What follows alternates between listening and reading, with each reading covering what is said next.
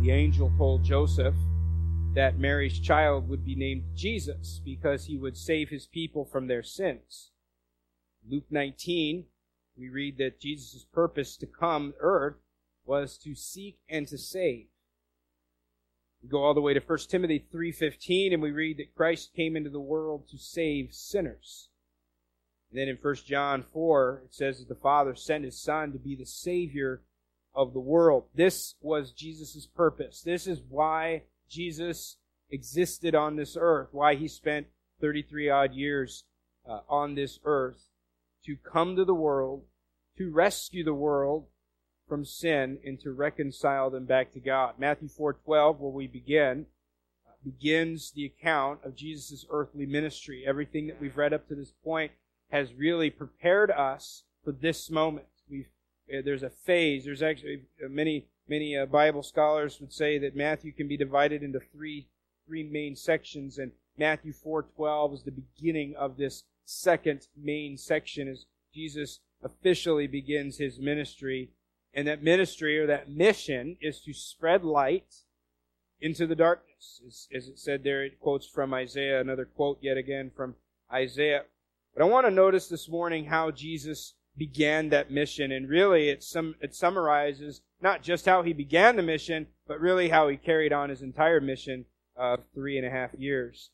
3 ways. The first way we see is that Jesus accomplished His ministry or His mission by shining light into the darkness. If you look back in verse number 12, there it says, "When Jesus had heard that John was cast into prison, He departed into Galilee, and leaving Nazareth, He came and dwelt in Capernaum," which is upon the seacoast in the borders of Zabulon and Nephthalim. This is another way of saying the tribes of Zebulun and Naphtali.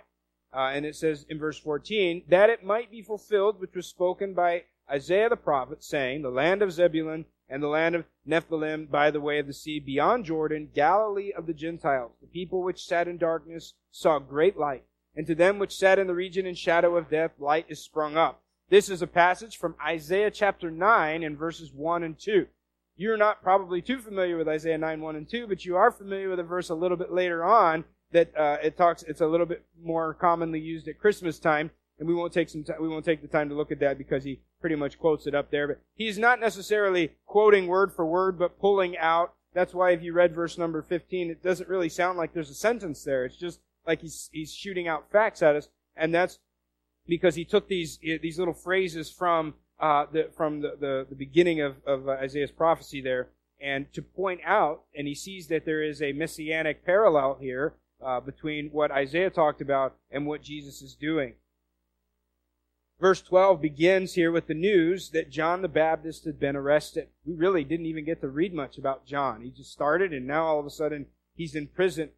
You read up in Matthew 14, you'll find out a little bit about what happened. John had angered King Herod for calling him out on his sin. King Herod had taken his brother's wife to be his own wife, and through this immorality, John exposed it or called him out on it, and it angered King Herod, and Herod had him cast into prison for this. Later on, Herod would behead him, and it would be the same time he was in prison.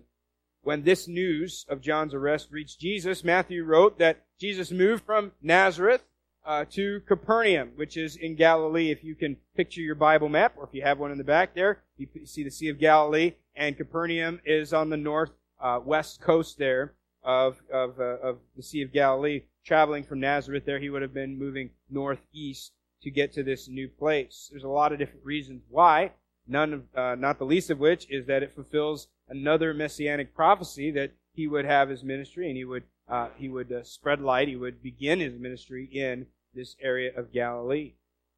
Now, according to John, the Gospel of John, we can deduce that Jesus had been doing some other ministry for at least a year. We don't necessarily begin the first year of Jesus' ministry in this passage. As we read all 4 of the Gospels, we call them the harmony of all 4 Gospels. As you put them together, it's quite probable that we're about a year into Jesus' 3.5 year ministry, although Matthew picks it up at this point. And as I said before, it's very important that we notice these things and why Matthew only includes certain aspects of his ministry and not others. what's the reason behind what Matthew is trying to tell us there. Excuse me. But Matthew begins his account of Jesus' ministry here, recognizing that his move to Capernaum coincides with Isaiah's prophecies in chapter 9. And as I said there, Isaiah prophesied that people who dwell in darkness or sat in darkness had seen a great light. He's talking about the captivity once again. Excuse me. Most of his prophecies had to do with the Babylonian captivity and how they were taken away. And remember we talked about how Rachel was crying for her children, weeping for her children, and describing the feel of the land as the children are taken away into captivity. And here they're sitting in darkness, and this was the area that was pretty much overrun by Gentiles, and it should have been the promised land, the land for the Jews, and yet it had been overrun with Gentiles for many, many years. And Matthew quotes Isaiah, who is describing them as people who sit in darkness. And he's describing the Messiah as coming to these people who sit in darkness, as bringing them a great light.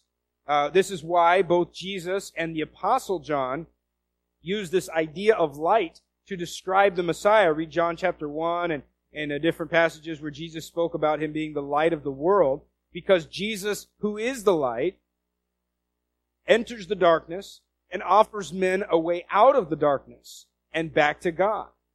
Matthew understood that Jesus' ministry on earth was like light invading the darkness. Jesus would do much of his ministry here in Galilee, reaching people with the light of the gospel. And Matthew tells us here that Jesus continued preaching the same message that John himself preached. Back in chapter 3 and verse 2, we read what John's message was, very short and sweet. Repent, for the kingdom of heaven is at hand. And Jesus says the exact same thing there in verse number 17 there. From that time, Jesus began to preach with the same message. Repent, for the kingdom of heaven is at hand. Now, though Jesus and John were very different men, we read about John's appearance, we read about John's behavior, we read about John's background, and Jesus was very, very different. In fact, at one point, Jesus would say, "You know what? John came to you, and you said, he acts this way," and you kind of belittled him for it, and you despised him for it, and then the Son of Man came and he acted the opposite way, and you despised him for that too. And he said Jesus was pointing out some flaws in their thinking here. But one thing was the same between both Jesus and John the Baptist, and that is this message. This message of repent, change your thinking, such that it changes your behavior, because the kingdom of heaven is coming. It is imminent, implying that time is short, and the chance to repent will not last forever. So Jesus picks up this message that John has been preaching, and there's likely an overlap between their ministry here, but now it's brought out officially that Jesus is preaching this message.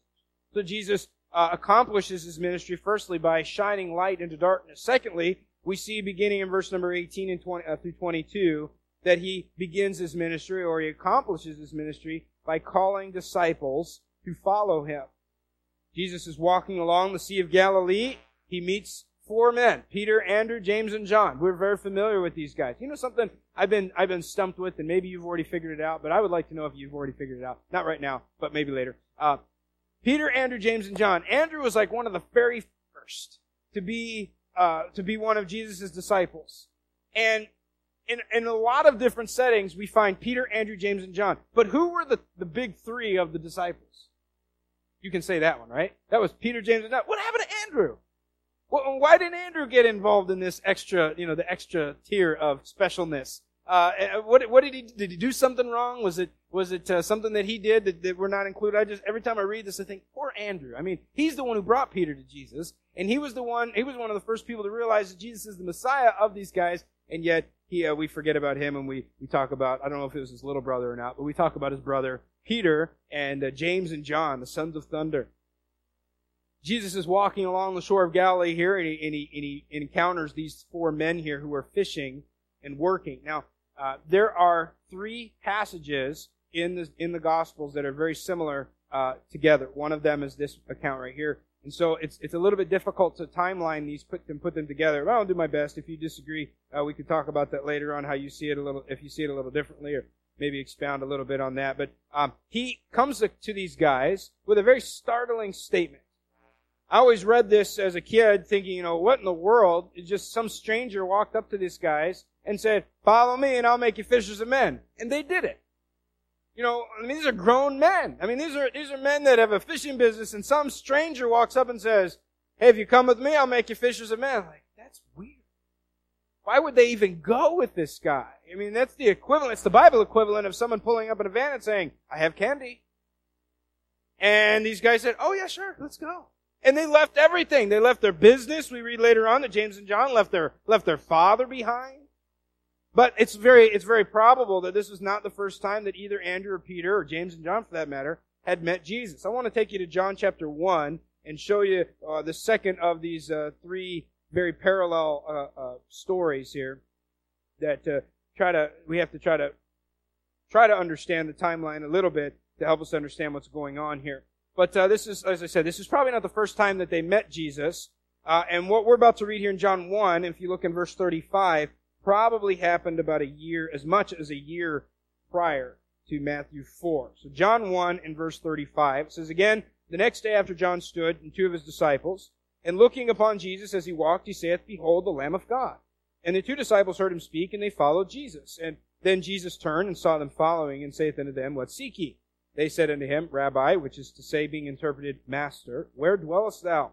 He said unto them, come and see. They came and saw where he dwelt, and abode with them that day, for it was about the 10th hour. One of the two which heard John speak and followed him was Andrew, Simon Peter's brother. He first findeth his own brother Simon, and saith unto him, we have found the Messiah, which is being interpreted the Christ.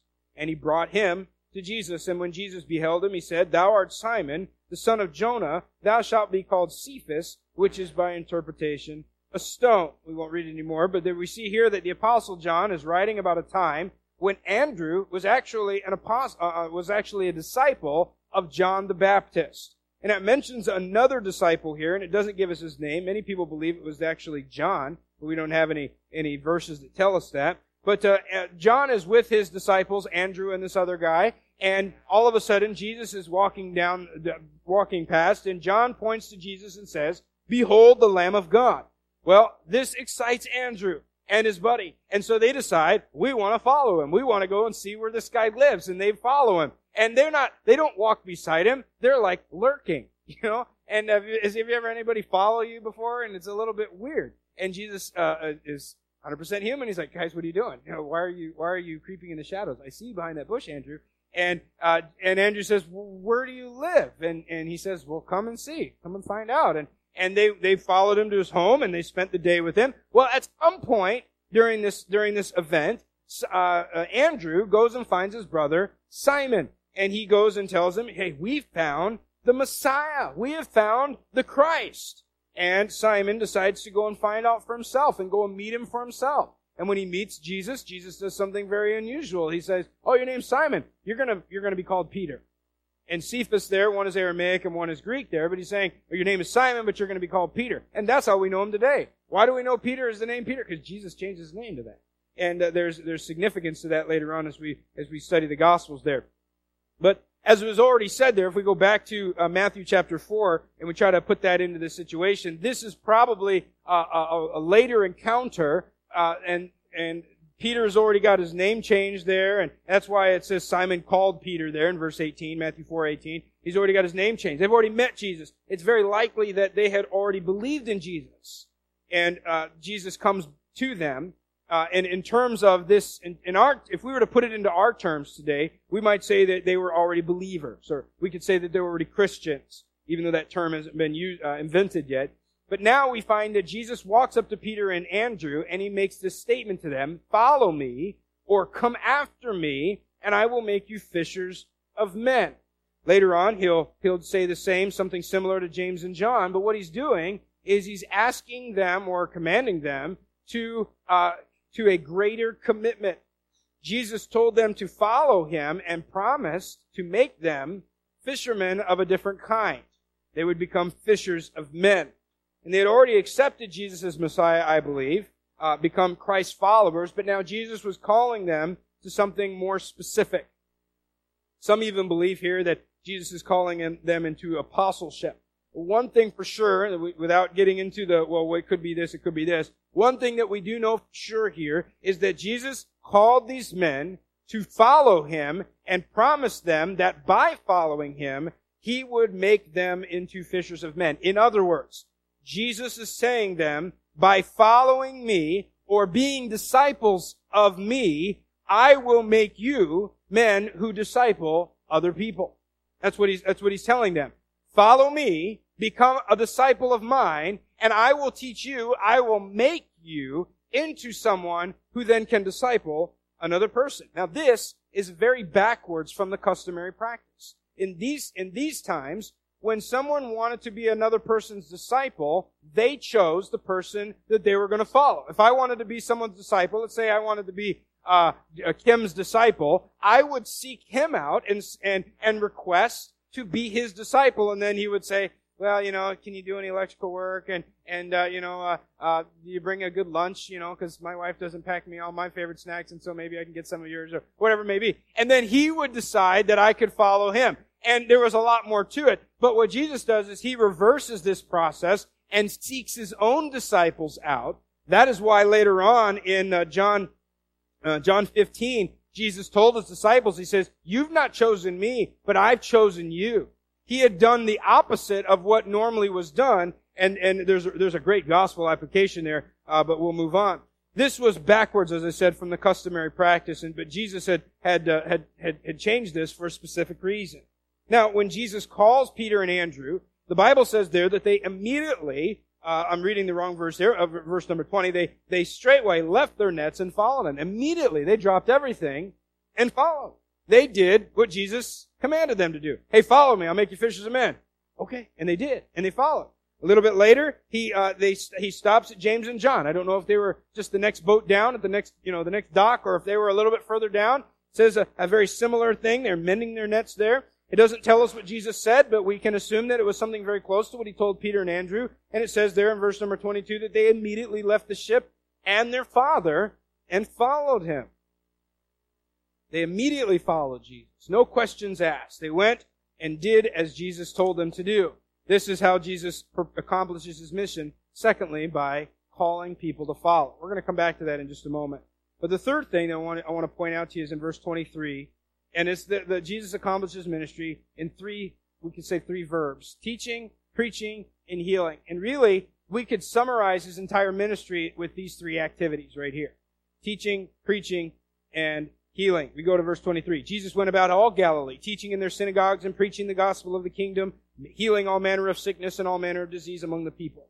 And his fame went throughout all Syria, and they brought unto him all sick people that were taken with divers diseases and torments, and those which were possessed with devils, and those which were lunatic, and those that had the palsy, and he healed them. And there followed him great multitudes of people from Galilee, and from Decapolis, and from Jerusalem, and from Judea, and from beyond Jordan.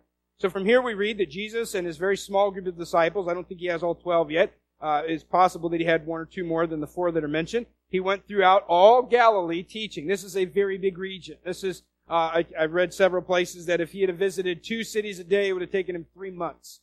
All right, so he was busy doing this thing right here, doing these three activities. It says firstly that he taught. That means he taught in the synagogues. That would be the Jews who gathered to hear him, or gathered to hear the scriptures and to learn from them. And it was a custom that visiting teachers would come in and they would explain the scriptures, and Jesus took advantage of that. But think about that for a moment. Jesus, the Word, right, who is the Word of God, is explaining the scriptures to you. That is why when later on the listeners would comment when he would speak, and they would say, "This man speaks with an authority that not even the scribes have." That is why when the disciples were walking on the Emmaus Road after Jesus had died and resurrected, and he appeared to them, and they didn't know it was Jesus, but he begins explaining to them from Moses all the way to the present that Christ must die and must be resurrected and all those things. And they said the statement, "Didn't our hearts burn within us when you explain the scriptures to us?" Because Jesus explains it like no one else could. You know, have you ever read a book and thought, I wonder what they meant behind this but then to have the author, maybe you've never had this, but to have the author come and present it and say, "This is what I was thinking when I wrote this.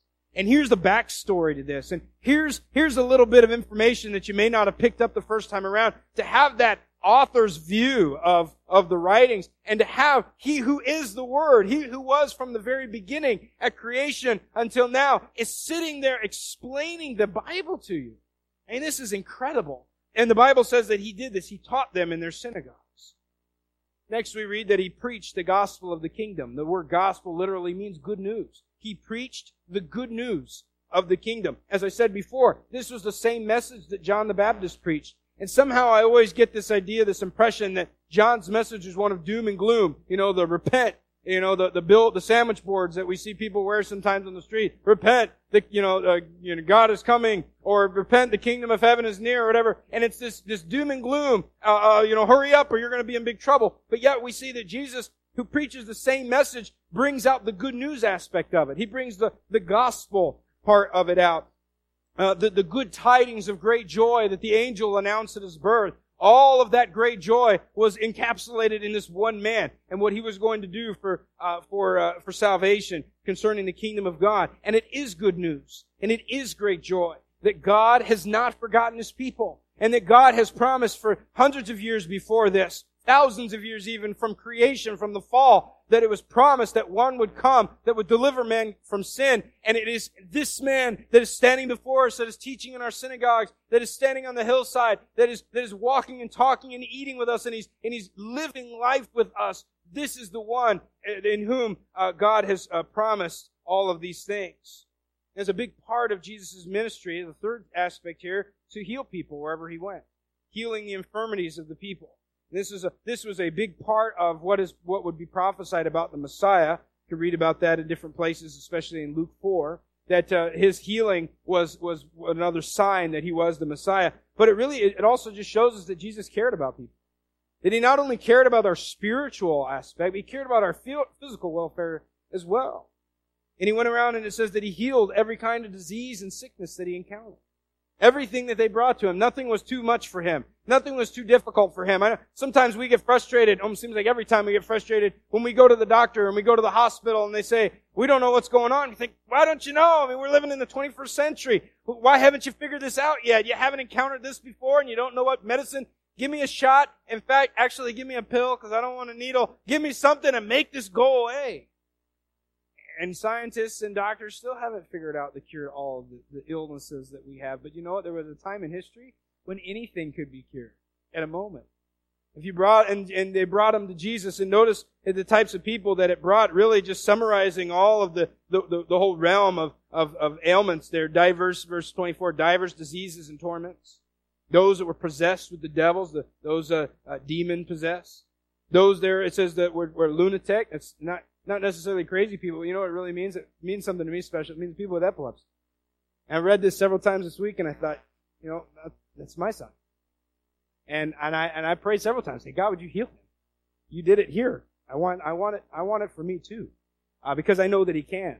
And then it says there that those that had the palsy, the paralyzed, everybody that came to Him, and it summarizes at the very end of verse 24, He healed them.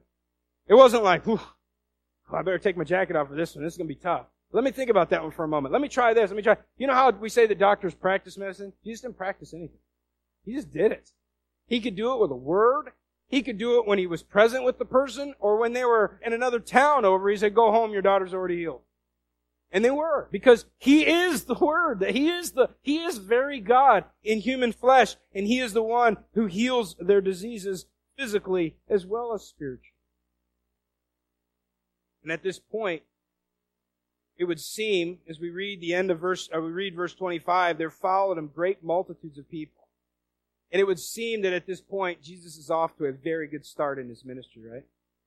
It seems that He might even reach the whole world with His message and preach the gospel to every man and every woman. At this point, it certainly looks like Jesus is going to end up with a huge crowd of followers and reap a great harvest during His lifetime. But if you read the rest of the story, you know that crowd is going to go away. Many of the people who say they follow Him are going to turn on Him. Many of them who follow will be gone one day. The multitudes will disappear. And He would even get to a point at one time in John 6 when Jesus would look at His own disciples after everybody had left Him, after He had said some very hard things for them to understand. And He looked at the 12 who had followed Him, and He said, Are you also going to go away? Are you also going to leave? Everybody else has. And of course, Peter speaks up and speaks some very powerful words there about where else we're going to go. You're the Christ. But we see that his followers would ebb and flow like the tide. They would come and they would go with the miracles or with how the teaching was. But at this point, I want you to understand that Jesus has accomplished or is setting out to accomplish two objectives. Okay, number one is that He reaches out to people who will follow. That's what Jesus is doing. Regardless of the results, Jesus is reaching out to people who will follow Him. And we're going to read, as you've already read, if you read the Gospels, you read the book of Acts, you read that Jesus is going to gather a very eclectic group of people. Very mixed, very unexpected group of followers. He reaches the religious, the moral, and the good. But He also reaches the sinners, murderers, the very worst of society. He'll call Jews to Himself who worship the one true God, but He'll also gather Gentiles who don't share that same spiritual pedigree. There will be those in the crowd who are educated, wealthy, and respected. There are also those among them who are the poor and the marginalized. Jesus is going to be accused of being the friend of sinners. They'll call Him that like it's an insult, and yet He'll wear it like a badge of honor. He will delight in showing compassion to the forgotten and to the ignored. And as we read, He will love the least of these. When the rich and the respected reject Him, He'll go out into the highways and the hedges and find followers. Though the size of Jesus' crowd will at times reach great numbers, multitudes, thousands. Think about feeding the 5,000. There were 5,000 people who were interested in hearing what He had to say. And then at other times, there was 12. At one point, He was all alone. When even His own disciples forsook Him in the garden. And He was standing before Pilate on His own. But as we learn from studying Scripture, this statement I want you to get. I want you to take home with you this statement. Not all who follow Jesus are His disciples, but all who are His disciples follow. Not all who follow Jesus are His disciples, but all who are His disciples follow. Second objective that Jesus is accomplishing here is that He is not only reaching out to people to follow Him, but then He takes those followers and trains them to disciple other people. Jesus knew that His time on earth would not last forever, and that His ministry would not end with the people of His generation. He had a mission that would span the rest of time that even reaches to us today. And to do this, then, He would need people to carry on that message. Followers who had learned from Him and then would perpetuate His ministry. And so He trained His followers, His disciples, to reach other people and to disciple them. They, in turn, would reach others and disciple them, who would in turn reach others and disciple them, and it lasts until us. And we are responsible for the same activity, to reach others, disciple them, and should the Lord tarry for another 1,000 years, this is the plan, to reach others and to disciple them. This is what Jesus meant when He told Peter and Andrew, I will make you fishers of men. He said He would teach them and He would train them, but not just to be disciples, to be disciple makers. Tonight, we'll come back and look at this. Those of you who are back tonight, we're going to look at the second point a little bit, but I want to come back to this first point and really just get the gravity of the statement. Not all who follow Jesus are His disciples, but all who are Jesus' disciples follow Him.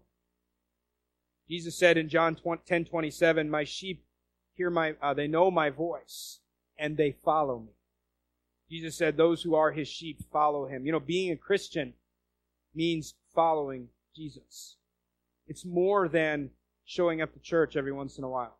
It's even more than showing up to church every Sunday, or you could come to church every day of the week. It's more than that. It's more than just being at a place. It's following His message. It's learning from Him and being different because of it. That's the message of repentance. That's the message He preached. Turn from your one way of thinking to another. As I explained a few weeks ago, that true repentance reveals itself in a change of behavior. Repentance simply is a change of thinking, a change of mind, but it reveals itself in a change of behavior, and that's what the message that Jesus carried out. If you truly repent, you will change one way of going and you will follow me. And that is what he's bringing out to the disciples here. As a true repentant believer, I turn from doing my own thing to following Christ. As chapter 4 comes to a close, and Jesus' ministry is often running now. We get into chapter 5 with the Sermon on the Mount, and we find ourselves dropped right into the middle of his sermon here. We see that the light of the world has now invaded the darkness. He calls people to repent and to follow him. Through God's Spirit, he still calls men and women with the same message today. The question for you and for me is, am I following? The question we must ask ourselves, the question I asked myself as I read through this, the question I hope you'll ask yourself 100 times this week. Please follow me. Am I following Jesus?